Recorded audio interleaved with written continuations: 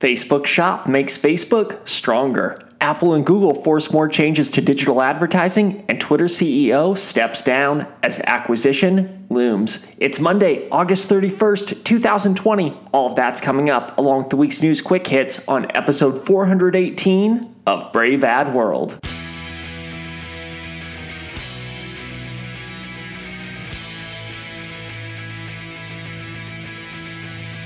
New consumers, new media, new strategies.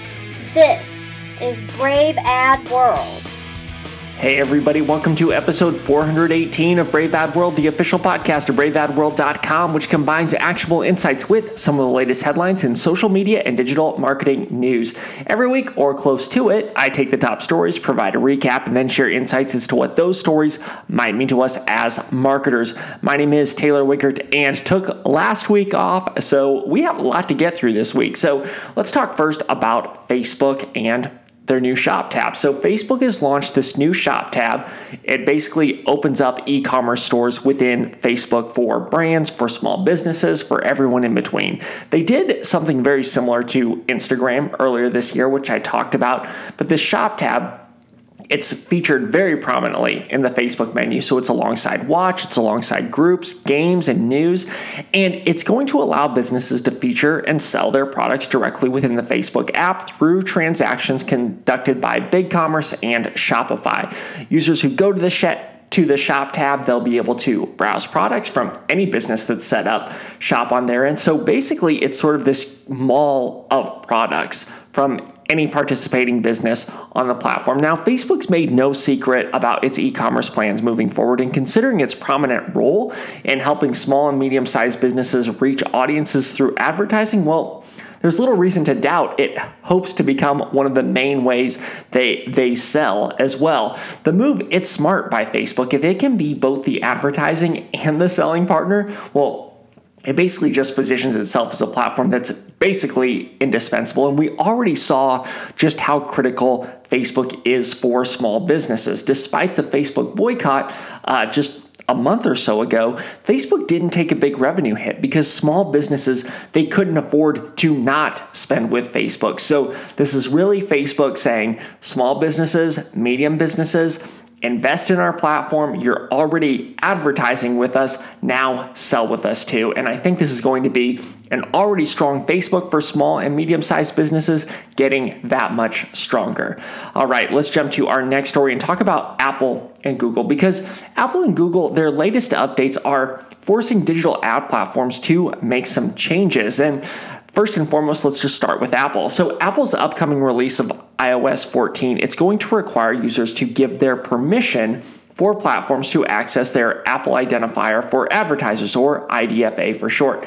That tag, it's basically what allows ads to be tracked and targeted to users through mobile devices on Apple devices, say Apple devices. So up until this point, users had to opt out of that tracking. Now, Facebook, they're reading the writing on the wall. Most users aren't going to opt into being tracked.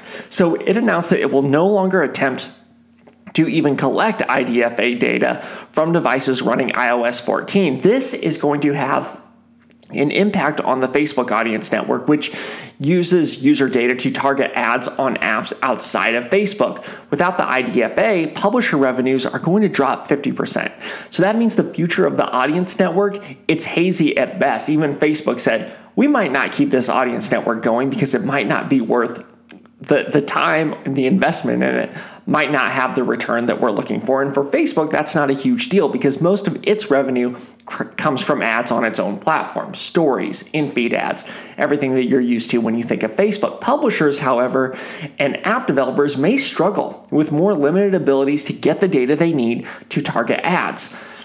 So that brings in Google into the conversation, which just released its latest version of Chrome. And that update will block ads that are bandwidth or battery power heavy. Any ad that uses up more than 4 megabytes of network data or 15 seconds of CPU usage in any 30-second period or 60 seconds of total CPU usage will be blocked and replaced by a gray square that says it's labeled ad removed. Now, that's all fine, but some publishers, they actually weren't aware of the move and have not prepared for the change.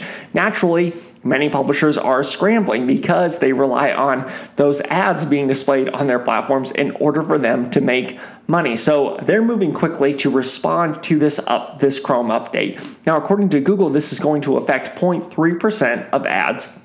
But as pointed out by Digiday, when you have 69% market share for browsers, even 0.3% of ads, that's still quite a few ads that are going to be affected by this change. Again, while these moves are the right ones to protect users in terms of tracking and privacy and not using their bandwidth and their CPU power to display ads, that's certainly the right thing to do. You have to protect users, but it's going to be the publishers, especially the small ones, that are going to have a hard time pivoting with all of these changes, and we're already starting to see that play out.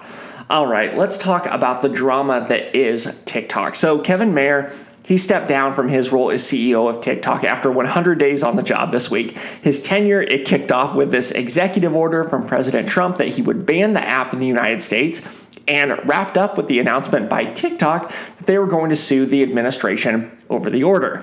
Obviously, TikTok became much more of a political football than Mayer had anticipated, and Mayer didn't want to deal with it. He came from Disney to TikTok, thought he was going to be running this global emerging social media platform. Now he's trying to manage, or has given up on managing, basically what is the most politicized app out there. The biggest thing, though, to take away from Mayer's departure is that an acquisition deal is probably close. Mayer acknowledged that running TikTok is going to look, quote, very different as a result of the U.S. administration's action to push for a sell-off of the U.S. business, unquote, stated Mayer in a memo. So, acquiring companies vying for the platform include Microsoft, Oracle, Netflix has been thrown in there. I've talked about Twitter, SoftBank, but all bets on the moment are an acquisition by Microsoft in partnership with Walmart. Yes, Walmart has announced plans to team up with Microsoft in its bid for TikTok. Now, TikTok would give Walmart a potential e-commerce boost with another channel to sell its products and allow Walmart to even more effectively compete against Amazon, but it would also allow Walmart to expand its advertising services by owning a platform with about 100 million monthly active users. So it's not out of the realm of possibility that Walmart and Microsoft end up being the ones that get TikTok. All right, that's it for the week's main stories. So now I'm going to dive into the news quick hits, where I'm going to hit other stories that happened this week at a high level that didn't get discussed earlier. So TikTok has sued the Trump administration, I sort of alluded to that earlier, over its executive order banning it in the United States. Now, they argue that they have not had the right to due process. The courts, however, they're unlikely to give TikTok much leeway, as the executive branch has a lot of power when it comes to declaring national security concerns, but this may or may not just be a stalling tactic to buy TikTok some time to finalize its acquisition deal. The Oculus team at Facebook is slowly but surely becoming more enmeshed into Facebook. Now all of Facebook's AR and VR efforts will be part of Facebook Reality Labs, which includes Spark AR, Oculus Games, Oculus headsets, Portal, and Facebook's phone-based AR efforts. To that end, on September 16th, Facebook will hold its annual Oculus Connect conference, which is now called Facebook Connect. The move shows that Oculus is going to be a much less distinct brand and much more integrated into Facebook. And a court ruled that Apple does not have to reinstate Epic Games' Fortnite into its App Store, while the two parties have it out in court over Apple's 30% revenue cut policy. That was a win for Apple, but Epic also got a win.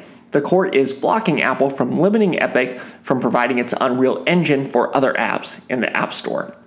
All right, that's it for episode 418 of Brave Bad World. Before I let you go, I want to hear from you. Send questions, send comments. Let me know what you like. Let me know what you don't like to braveadworld@gmail.com. And if you get a chance, please rate and review this podcast on Apple Podcasts or your platform of choice. It helps me know what you think, and it helps others find the podcast. I can be found on Twitter at TWiegert. That's TWIEGERT. Thank you so much for listening. Have a great week. Thanks for listening. For more, check out braveadworld.com.